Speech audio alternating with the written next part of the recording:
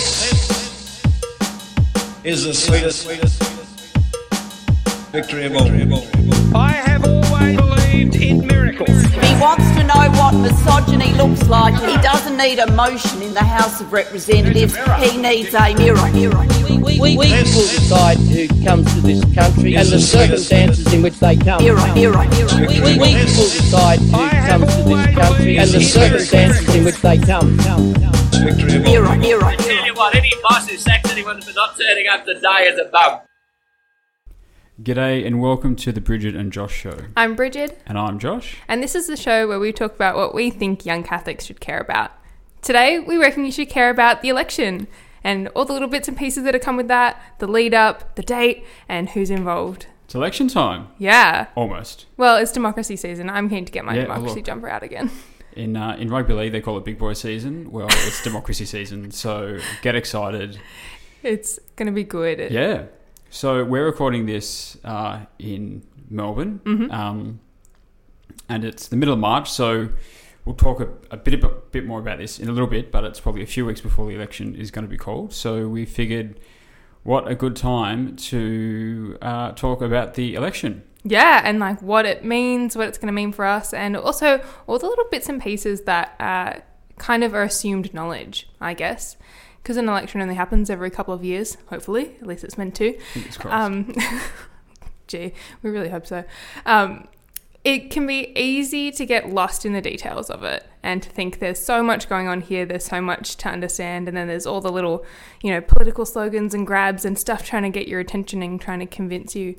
It's important to really be thinking critically about that. And so we're going to start a bit of a season, a short series of episodes that's going to be helping us to walk through the election in the lead up and then maybe some processing of it at the end. Yeah, and we're hoping to cover a whole lot of stuff. So, and we'll say this again at the end, but if there's anything you want to learn about the election and all that sort of stuff, feel free to let us know. We're hoping to talk about everything from who's running, who the Prime Minister is, how voting works, all that sort of stuff. So, yeah, it's going to be fun. Excellent. So where are we going to start, Josh? Well, we figured the best way to start, as it is with anything, is to look at what the state of play is before us. So have a bit of a talk about who is the Prime Minister, as Jenny Macklin once said. Have a look at who is currently in Parliament, how many seats the parties have, who's running, what we should be looking for as we get into the election campaign proper, which will probably start in the next fortnight to a month's time. So. Yeah, excellent.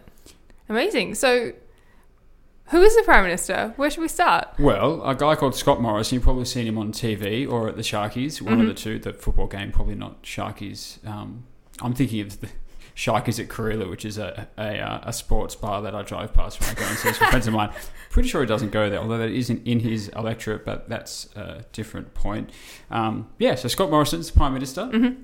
He's the leader of the Liberal Party, and the Liberal Party is in, like we've talked about before, is in a coalition agreement with the National Party, and they form, at the moment, the Government of Australia. The opposition leader is Anthony Albanese. He's also from Sydney, like the Prime Minister, and he's the leader of the Labor Party.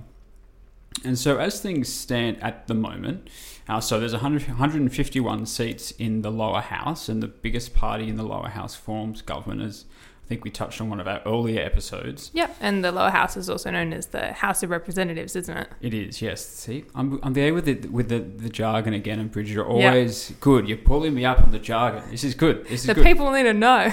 That's it. Me and my assumed knowledge, right? Yeah. Bridget's here to save us from assumed knowledge. So, amongst other many great things. But, so if there's 151 seats in the House of Representatives, to get a majority, you need 76 of the 151 seats. Yep. So at the moment, that's exactly how many the government have. They have 76 seats in the lower house, in the House of Reps.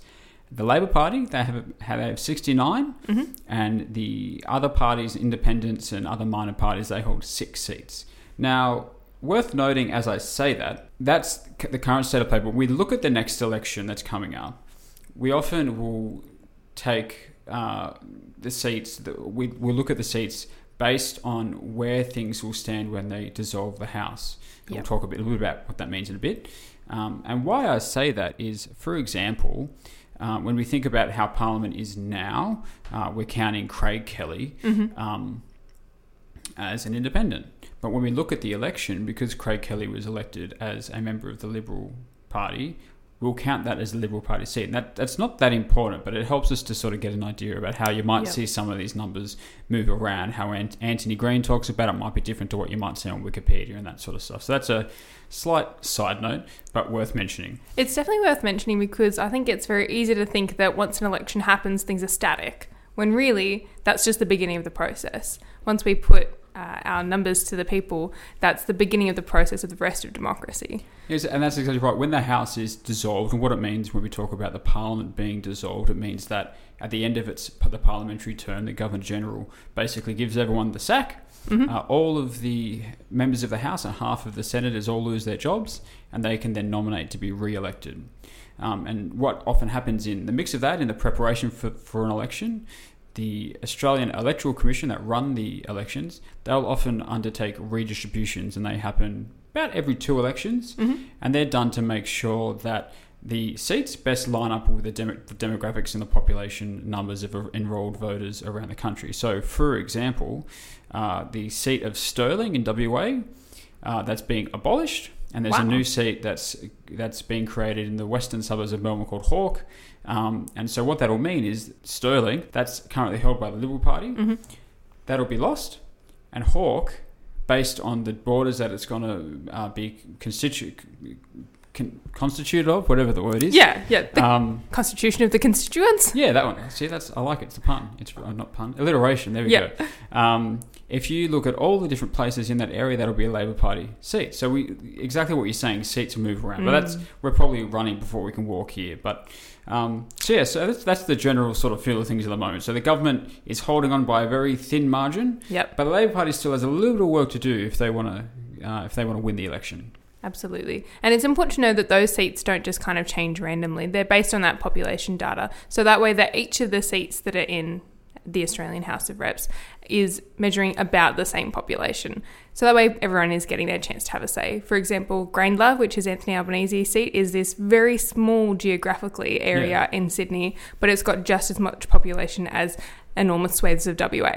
So it's actually part of keeping the balance is changing up those seats, but it certainly has a massive impact on the way that our government fits together. Yeah, 100%. And that's and it's really, and it is funny when you look at Grayndler versus some of those big seats like Durack in WA, which is probably bigger than half the states of the country.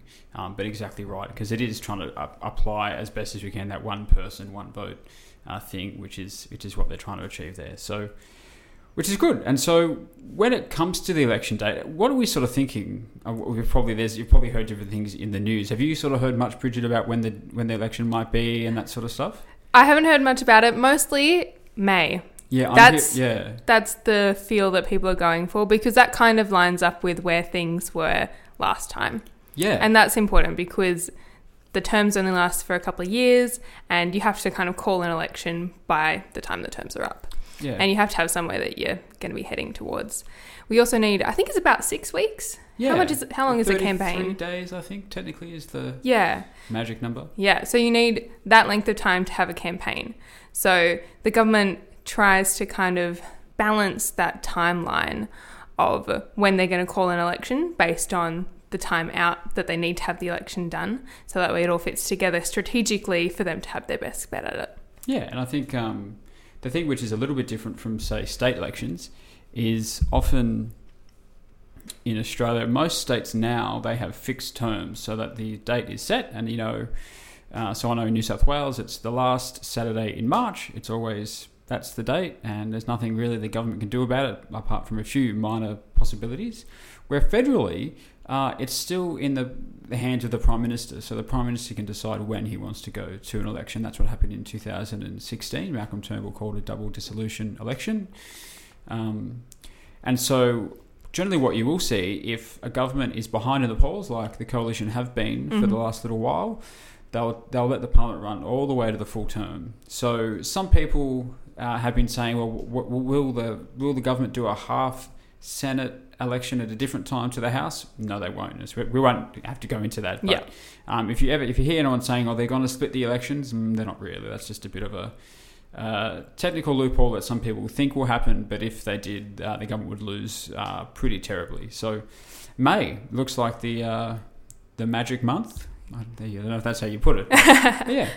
Excellent. And what's important about that 2016 election is that it was a double dissolution, which we can probably go into in another episode. But the impact of that is still having lasting impacts because of the way that Senate and House of Reps terms work. So this will be the second election since then. Yeah. So we had 2019 and now we're having 2022. It's really important that we have that perspective that things that happened 2 elections ago in 2016 are still having an impact, despite the fact that you and I both know that everything is very different from how it looked in 2016. So different. Where were you on election day in 2016? Do you remember? I was in 2016, I was in year 12. Oh. Yeah, so... Okay. Again, I'm having one of these moments where I feel really old. I was in an ice stand camp, actually, in Wollongong. That's cute. We were up there. I was in my novitiate in the Brothers. I'm so old. Yeah. Anyway, that was just random. I thought walking down memory lane. I just remember listening to the radio, driving down from Appin back to Canberra, listening to the election on the radio. We couldn't believe that the government had lost that many seats and Bill Shorten was so close to possibly winning. Obviously, he didn't, but yeah. So to have a look at what is going on in the coming election, we're going to start by breaking things open state by state, aren't we, Josh? Yeah. Yeah, and one of the key things that we're going to talk about is who holds what, who's in power at the moment versus who's not, and what the difference is. We're also going to look at what's called a marginal seat. So those are seats that generally have a less than 5% difference between who got government and who didn't. Within those marginal seats, there's very interesting seats called swing seats. They're seats that usually kind of swing, I guess, between one party or the other, or between different members, or however it ends up being. And then as opposed to that, there's also what's called safe seats. And safe seats are the ones that are generally pretty reliably vote one way or another. So they're kind of two sides of the same coin. Yeah. What's interesting too, though, is that I've heard of these things called bellwether seats. Yeah. Which, my understanding, is that they tend to be seats that if a party wins them, it's a pretty good indication that they're heading for the election and that they'll probably form government, but not necessarily. So all of these things are kind of expected, but our world is very unexpected. So who knows how things could change in the upcoming election. Yeah, totally. So should we start with New South Wales, because that's kind of biggest population-wise and has a very big influence on the way our government works? Yeah, 100%. So if we look at New South Wales has, I think it's 47 seats. That's about a third of all the seats in the House. Yeah. So currently, the government has, the Liberal National Party have 22 of those seats. Mm-hmm. Labor has 24, and there's one independent, and that independent is Zali Steggall. And so she won against Tony Abbott in what was a safe seat. Warringah had basically never been held by anyone but the Liberal Party, and she had a big swing towards her against Tony Abbott, and she picked that up at the last election. So, as you were saying, these marginal seats are really important because they're the ones the parties will target from the opposition, and they'll try and protect their marginal seats as well. So, if you look at marginal seats in New South Wales, the Liberal National Parties, they have 3 seats under 5%. Wow. Which doesn't seem like a lot out of their 22. Mm-hmm. If you look at the Labor Party, they have 10 seats that are on 5% or less of a margin. So that's almost half of their seats in New South Wales, and that's in different parts of the country. Some of that is in Sydney, in parts of Western Sydney. Some of that is down on the south coast. Yeah. Eden Monaro, Gilmore would be part of those. And also there's about 2 or 3 seats up in the Hunter Valley as well, who, again, historically a safe Labor area, that those margins have really decreased over the last period of time. And what's interesting about that is that there's the 3 areas we spoke about. They're 3 very different areas. Yeah. Different things are important to those areas, people in those constituencies and those communities. The most marginal seat in the country is Macquarie, which is based around the Hawkesbury and the Blue Mountains. Obviously, that's just been impacted by the floods. Yeah, that'll be an interesting to see where that impacts things. You know, how did the Prime Minister go and respond to that versus, Albo was out there as well. So that's going to be really interesting. And New South Wales tends to be what people are talking about, and what I'm hearing from different people is that the coalition is kind of expecting losses in different parts of the country. They're hoping that New South Wales can be something of their kind of their counterbalance of that. They want to try and pick up some Labor seats in New South Wales. Labor's got a lot of territory to defend. There's a whole lot of diverse issues that the coalition is kind of hoping that can go their way. So they're wanting to pick up some seats to counter any possible losses elsewhere in the country. Interesting. So would any of those be coming from Victoria, maybe? What's the state of the game there? Yeah, well, Victoria, again, is really interesting. That historically it was always seen as the jewel in the Liberal Party's crown. Mm-hmm. You know, they always had used to be the place that guaranteed the Liberal Party government whenever they won. Robert Menzies was the leader here. Peter Costello was here for a long time. Josh Frydenberg, the current treasurer, his electorate is just across the road from our house, actually. Yeah, I saw a few big Josh Frydenberg signs. His head's all over town, actually. Yeah. So, so at the moment, there's 15 LNP seats, Liberal National Party seats. There's 21 ALP seats, and there's 2 independents. 2 independents, very interesting. Yeah, and so that's really interesting because of those seats, 4 of the Liberal Party seats or the coalition seats are under that 5%, whereas only 2 for the Labor Party. And the other interesting as well is that the Labor Party has always done really, really well in terms of the primary vote and two-party preferred vote across the state, but that hasn't always translated into big gains in terms of the seats. It's still only about 5 or 6 seats between them. So what's going to be really interesting here, I mean, we're in Chisholm, the most marginal seat in the state, I'm pretty sure. Wow. And so it will be interesting to see whether the Labor Party can make those gains in seats, not just in the voting numbers. So Chisholm here. Kooyong will be really interesting. Dr. Monique Ryan, she's independent. That's got a lot of backing. So I've seen her corflutes everywhere, all over town. Wow. Goldstein, which is towards the south. There's another independent running there against Tim Wilson. Mm-hmm. Higgins, which was Kelly O'Dwyer's seat, that's a 3-corner contest, which is that's when we talk about between the Labor Party, Liberal Party and the Greens, or sometimes Labor, Liberal and the Nationals. Interesting. So that's really interesting. So Victoria's going to be really fascinating. Yeah. The other thing that's really interesting is that through our 6 lockdowns that we had down here, there was always a lot of support for Dan Andrews and the Labor government here, regardless of the fact that we've been in so many lockdowns. Yeah. And when the government came out and were probably a bit critical of Dan Andrews compared to what they might have been like for other governments around the country, the feel on the ground is that wasn't really well received. So Josh Frydenberg, again, was really strong and was really vocal about that. So it'll be interesting to see what impact does that have, what impact does the recovery from the pandemic have to say around that sort of stuff? Is that still fresh in people's minds, or are people looking beyond that into some other stuff as well? That is really interesting too, because there is that separation between our state governments and our federal governments. Yeah. And sometimes I feel like it kind of logically, it feels like it should be like, oh, well, if they're majority Liberal / Labor / whatever state governments, then there should be that in the federal government. But because the federal and state governments are in charge of different things, really, people are going to vote differently. And so it doesn't always have that kind of cookie cutter clearness that I think we kind of want almost. But that's because people are valuing things differently and they're having different responses. And I think the pandemic is going to have a massive part of that. And these floods and all of our other chaos and emergencies that seem to be happening around us constantly are all going to have different impacts. Yeah, and I think that's going to be really interesting. And the impact of a lot of independents around here that are, and we're in the eastern suburbs here, naturally a very progressive Liberal part of town. And so there's a lot of support for climate change, for progressive social issues in and around the eastern suburbs, especially the more gentrified areas in the inner southeast, inner south, inner east, looking at places like Hawthorne, Richmond, South Yarra, all that sort of stuff. So that has a big impact, I think, on how things go as well. So we might move on to, I'm going to do these 2 states together because they're kind of similar. Interesting. Not similar in how they're going to impact the election, very different. So Queensland and WA. Oh, very nice. Opposite ends of the country. Very opposite ends of the country. But they have some commonalities, pretty heavily criticised around their border policies over the last couple of years. So if we look at Queensland first, there's 26 Liberal National seats. Yep. LNP seats, 6 ALP. So look at that. There's 23 to 6 and 1 independent, which is Bob Catter. That's massive. In WA, 10 Liberal National seats, 5 ALP. So if we hold both of those together, that's 33 seats to 11. Wow. That's about 70-75%. Yeah. And so if you look at the last few elections, that's actually been a big part of what's carried the Liberal National Party to victory. They haven't won a majority of seats in Victoria and New South Wales for a little while, but they've really come back to power based off the strong results in Queensland and WA.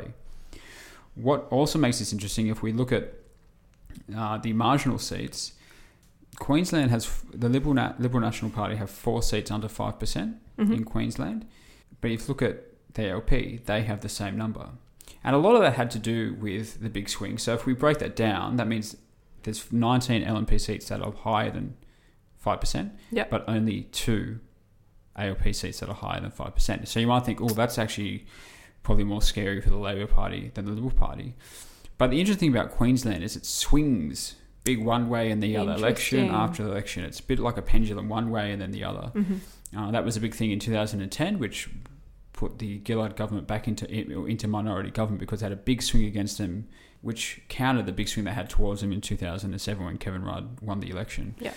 So what happened last time is there was big swings towards the Liberal National Party on the Gold Coast and also up in regional northern and central Queensland. So there's a fair expectation now, given some of the animosity between the government and the federal government, the state government, that we're probably going to see a bit of a reset there and that there's going to be some losses that the government's going to cop in Queensland. Interesting. And it'll be interesting to see where those losses go, right? Because losses to the government doesn't necessarily mean gains for the ALP. Yeah. It also means potential gains for minors and independents. And Queensland is a bit of a hive for minor parties and especially big contrarian voices. You know, Pauline Hanson's that Ipswich, Lachlan Valley corridor. That's sort of her heartland. That's where she basically, those votes got her into the Senate. Yeah. They won 10% of the Senate vote last year compared to about 3 or 4, maybe 5% across the rest of the country. Bob Katter is really big. The Katter's Australia Party up in the north. Clive Palmer's really putting a whole lot of effort into Queensland there. Campbell Newman's popped up out of nowhere. He's running for what up until recently was called the Liberal Democrat Party. They've been told by the High Court they can't be called that anymore, so I'm not sure what they're called anymore. But so that's going to be really fascinating. How do things move? If people might move away from the government, where are they moving to? Are they going to the Labor Party? Are they going to the Greens? Are they going to One Nation, to the United Australia Party? It's going to be really fascinating. Yeah, I'm keen to see the outcomes of that. So what else about WA can we find out? Yeah, so again, WA, it's really interesting. For such a long time, it was a very strong coalition base for them, and you had a really strong Liberal government, Colin Barnett's government, which is sort of self-destructed. The government was voted out a couple of elections ago, and the Liberal Party since then has really fallen apart. Wow. They've had all these crises. They've basically got hardly any seats left. So their organisation is really low in terms of their capacity to do stuff. So that mixed with the border disputes, I guess you could call them, the different experience from COVID around the country. So even though you've got 10 LNP seats to 5 ALP seats, what you're probably going to find is a pretty big swing away from the government. That's what the government is fearing, and that's what's driving all the hopes around New South Wales. You've also got some interesting seats. Stirling, like I said, has been lost. So Vince Connolly, he's now running in Cowan, which is held by the Labor Party by around about 0.9%. Interesting, so that's pretty small. Yeah, so that will be interesting whether he gets some incumbency from the Stirling voters that are now part of Cowan. But you've also got Pearce, the seat, Christian Porter's old seat. He's retiring, but what's going to happen there? So it's really interesting to see what's going to happen, and will the Liberal Party have the organisational strength and logistics to actually be able to run really well in WA? It's such a long way from anywhere else in the country. They really need on-the-ground support there. Amazing. So who's left? We've still got South Australia? Yeah, so South Australia and Tasmania. So South Australia and Tassie, they're the two smallest states in terms of seats. So there's 10 seats in South Australia, and the ALP have 5, the Libs have 4, and there's one independent, which is Rebecca Sharkey in Alexander Downer's old seat of Mayo. The only real marginal seat there is Boothby. That's been held by Nicole Flint. She's retiring.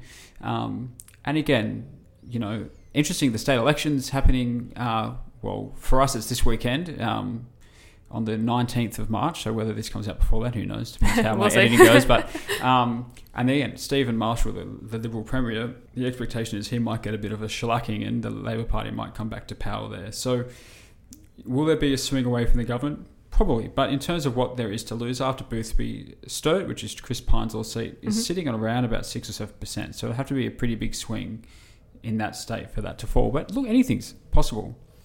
And then the other, if we look to Tasmania, there's 5 seats in Tasmania, and they're 2 and 2, with Andrew Wilkie as the independent down there in Clark, which is based in and around Hobart. But in saying that, the 2 Liberal seats down there, they're all both marginal seats. So there is a bit of a question, well, will the government lose those? And some people think they might.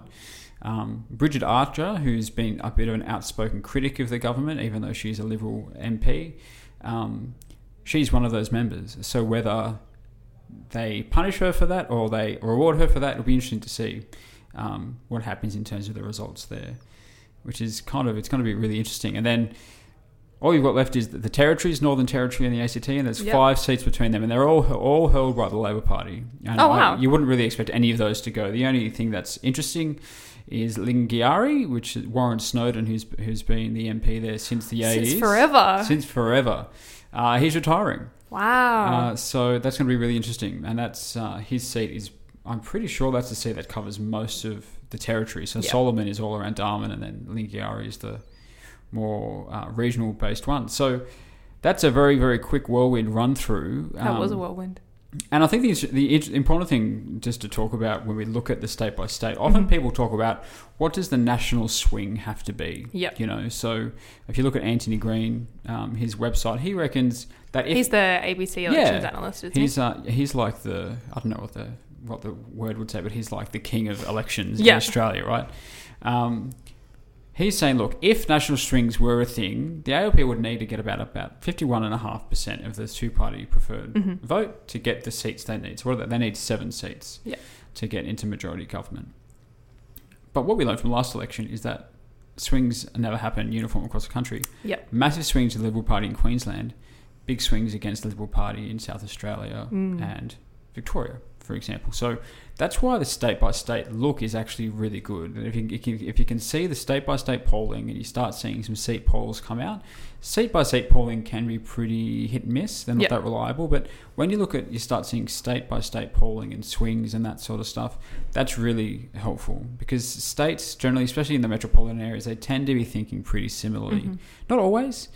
Things are very different in Potts Point than they are from Campbelltown in Sydney. Absolutely. I don't think that has to be said, really. Yeah. What matters for Mum and Dad Wicker is very different to what matters for Malcolm and Lucy Turnbull. So, not bad or worse, just different. Yeah. So, but generally, those state-by-state swings can give you a really good sort of picture of what's going to happen and what might be moving around the election. So, yeah. Very nice. Thanks for that, Josh. It's really interesting too because as you were going through those seats and especially the marginal seats, there was quite a lot of people retiring or shifting boundaries and that kind of thing. And I think that shows very much that the state of the game at the moment is not the same as it was previously. And so it will be very unexpected. Oh, not necessarily unexpected, but like it'll be very up for anything. Who knows what could happen. And the risk of being cliche, COVID changes everything, right? Absolutely. What matters now for people is going to be very different. Maybe not. But there's going to be things that were big issues before the end of 2019 that aren't now, and vice versa, which is really which is going to be really interesting. Yeah. What's something that you're looking forward to in terms of the election, and maybe what you've heard about it that's sort of really sort of grabbing your interest as we move towards the election? Well, what I'm really interested in looking at is the other state-by-state system that we've got. So obviously we've got our House of Rep stuff, but I'm really interested in what's going to happen in the Senate. Yeah. So the Senate is very interesting because it's part of our kind of funny combined system in Australia is that we have proportional representation for the House of Reps, but in the Senate, it's done state by state and with the territory. So each of the states gets 12 senators. Yeah. Sure. Yeah. I just remember I was I don't want to say that wrong. And our territories both get 2.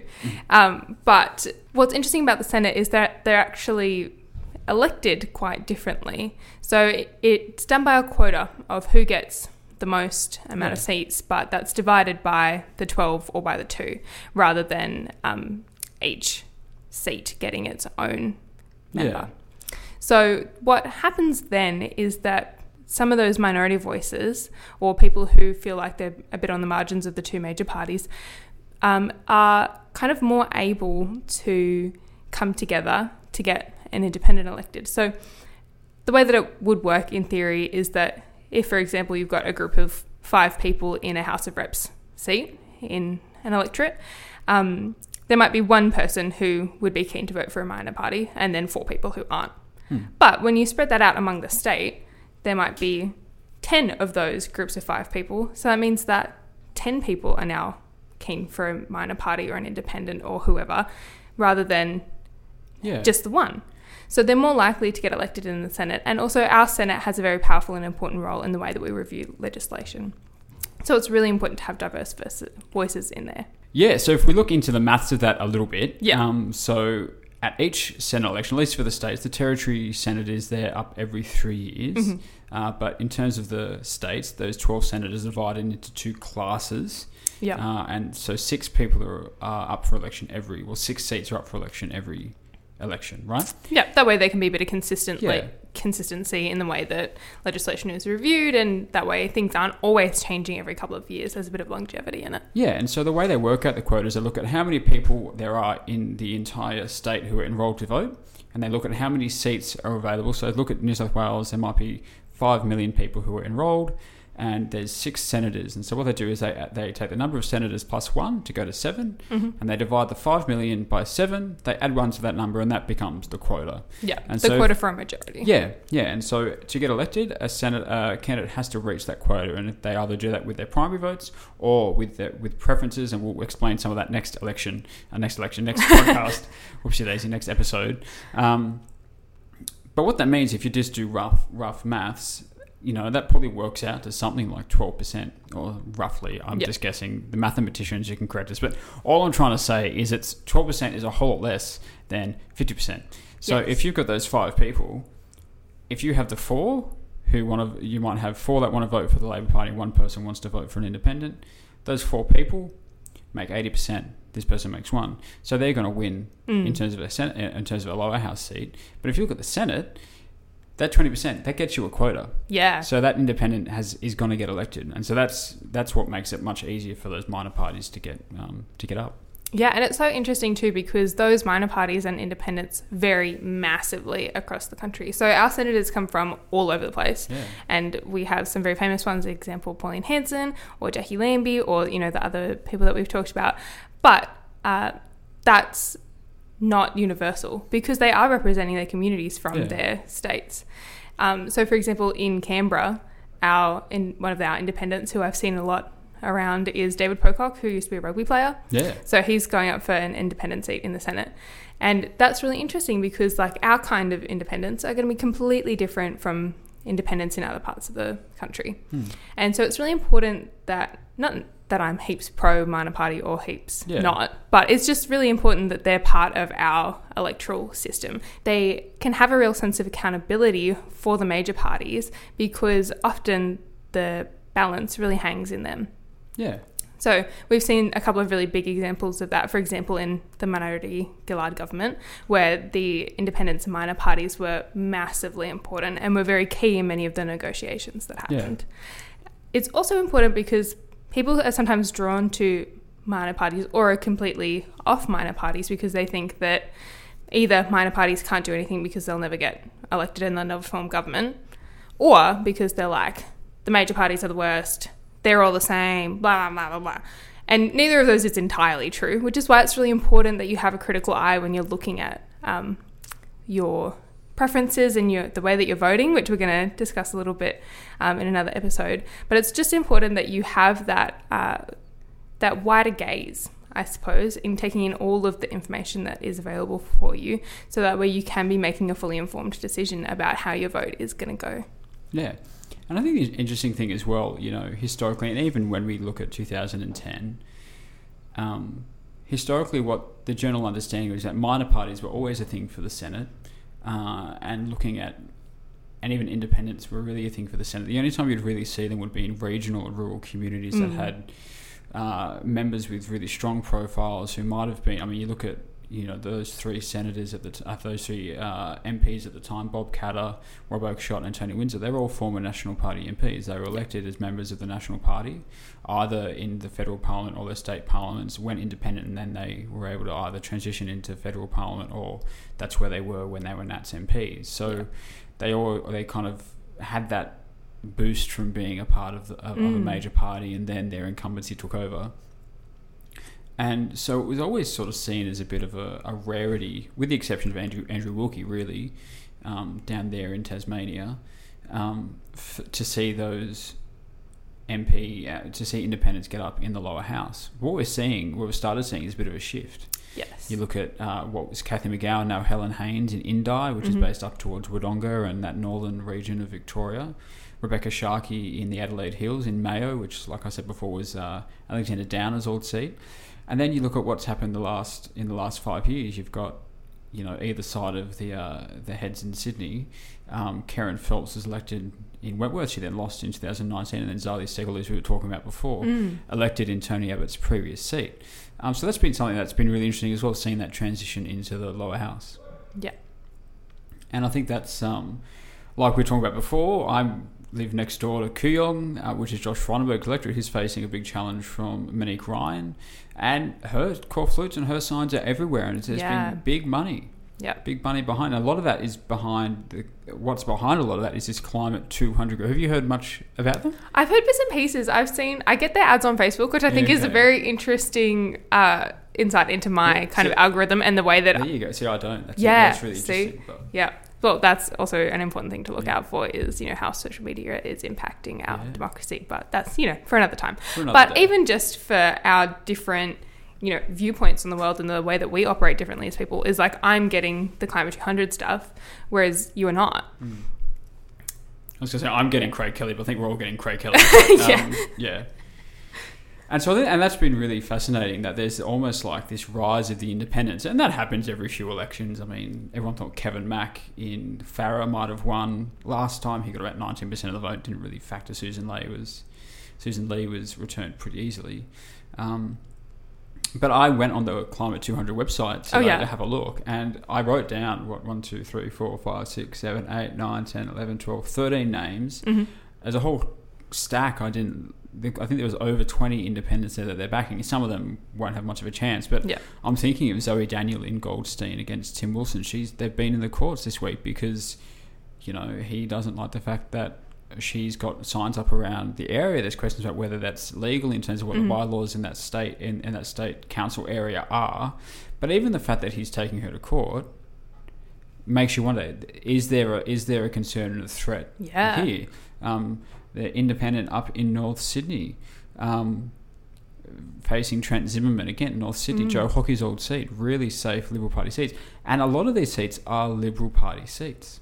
That's really interesting. Kooyong, North Sydney, Warringah, Allegra Spender is running in Wentworth, Malcolm Turnbull's old seat. Yep. These big name seats, and so while the Labor Party is never going to win in North Sydney, never going to win in Goldstein, never going to win in Kooyong, if the independents can do kind of what maybe the Greens have done a little bit, say with Melbourne here and also in state parliaments around the country in some of those inner city seats, that changes the game completely. Absolutely. We could see, I'm not saying we will, but we could see up and above 10 or more independents and minor party MPs in the lower house. Which is really interesting because there's been some interesting stuff coming out of Europe about the way that they have had to balance coalition governments or minor governments by tapping into those independents, and the independents do hold a lot of power there. So I think it's very important that they're not dismissed or not kind of put by the wayside, but to be, when you're kind of looking at election stuff and looking at the way that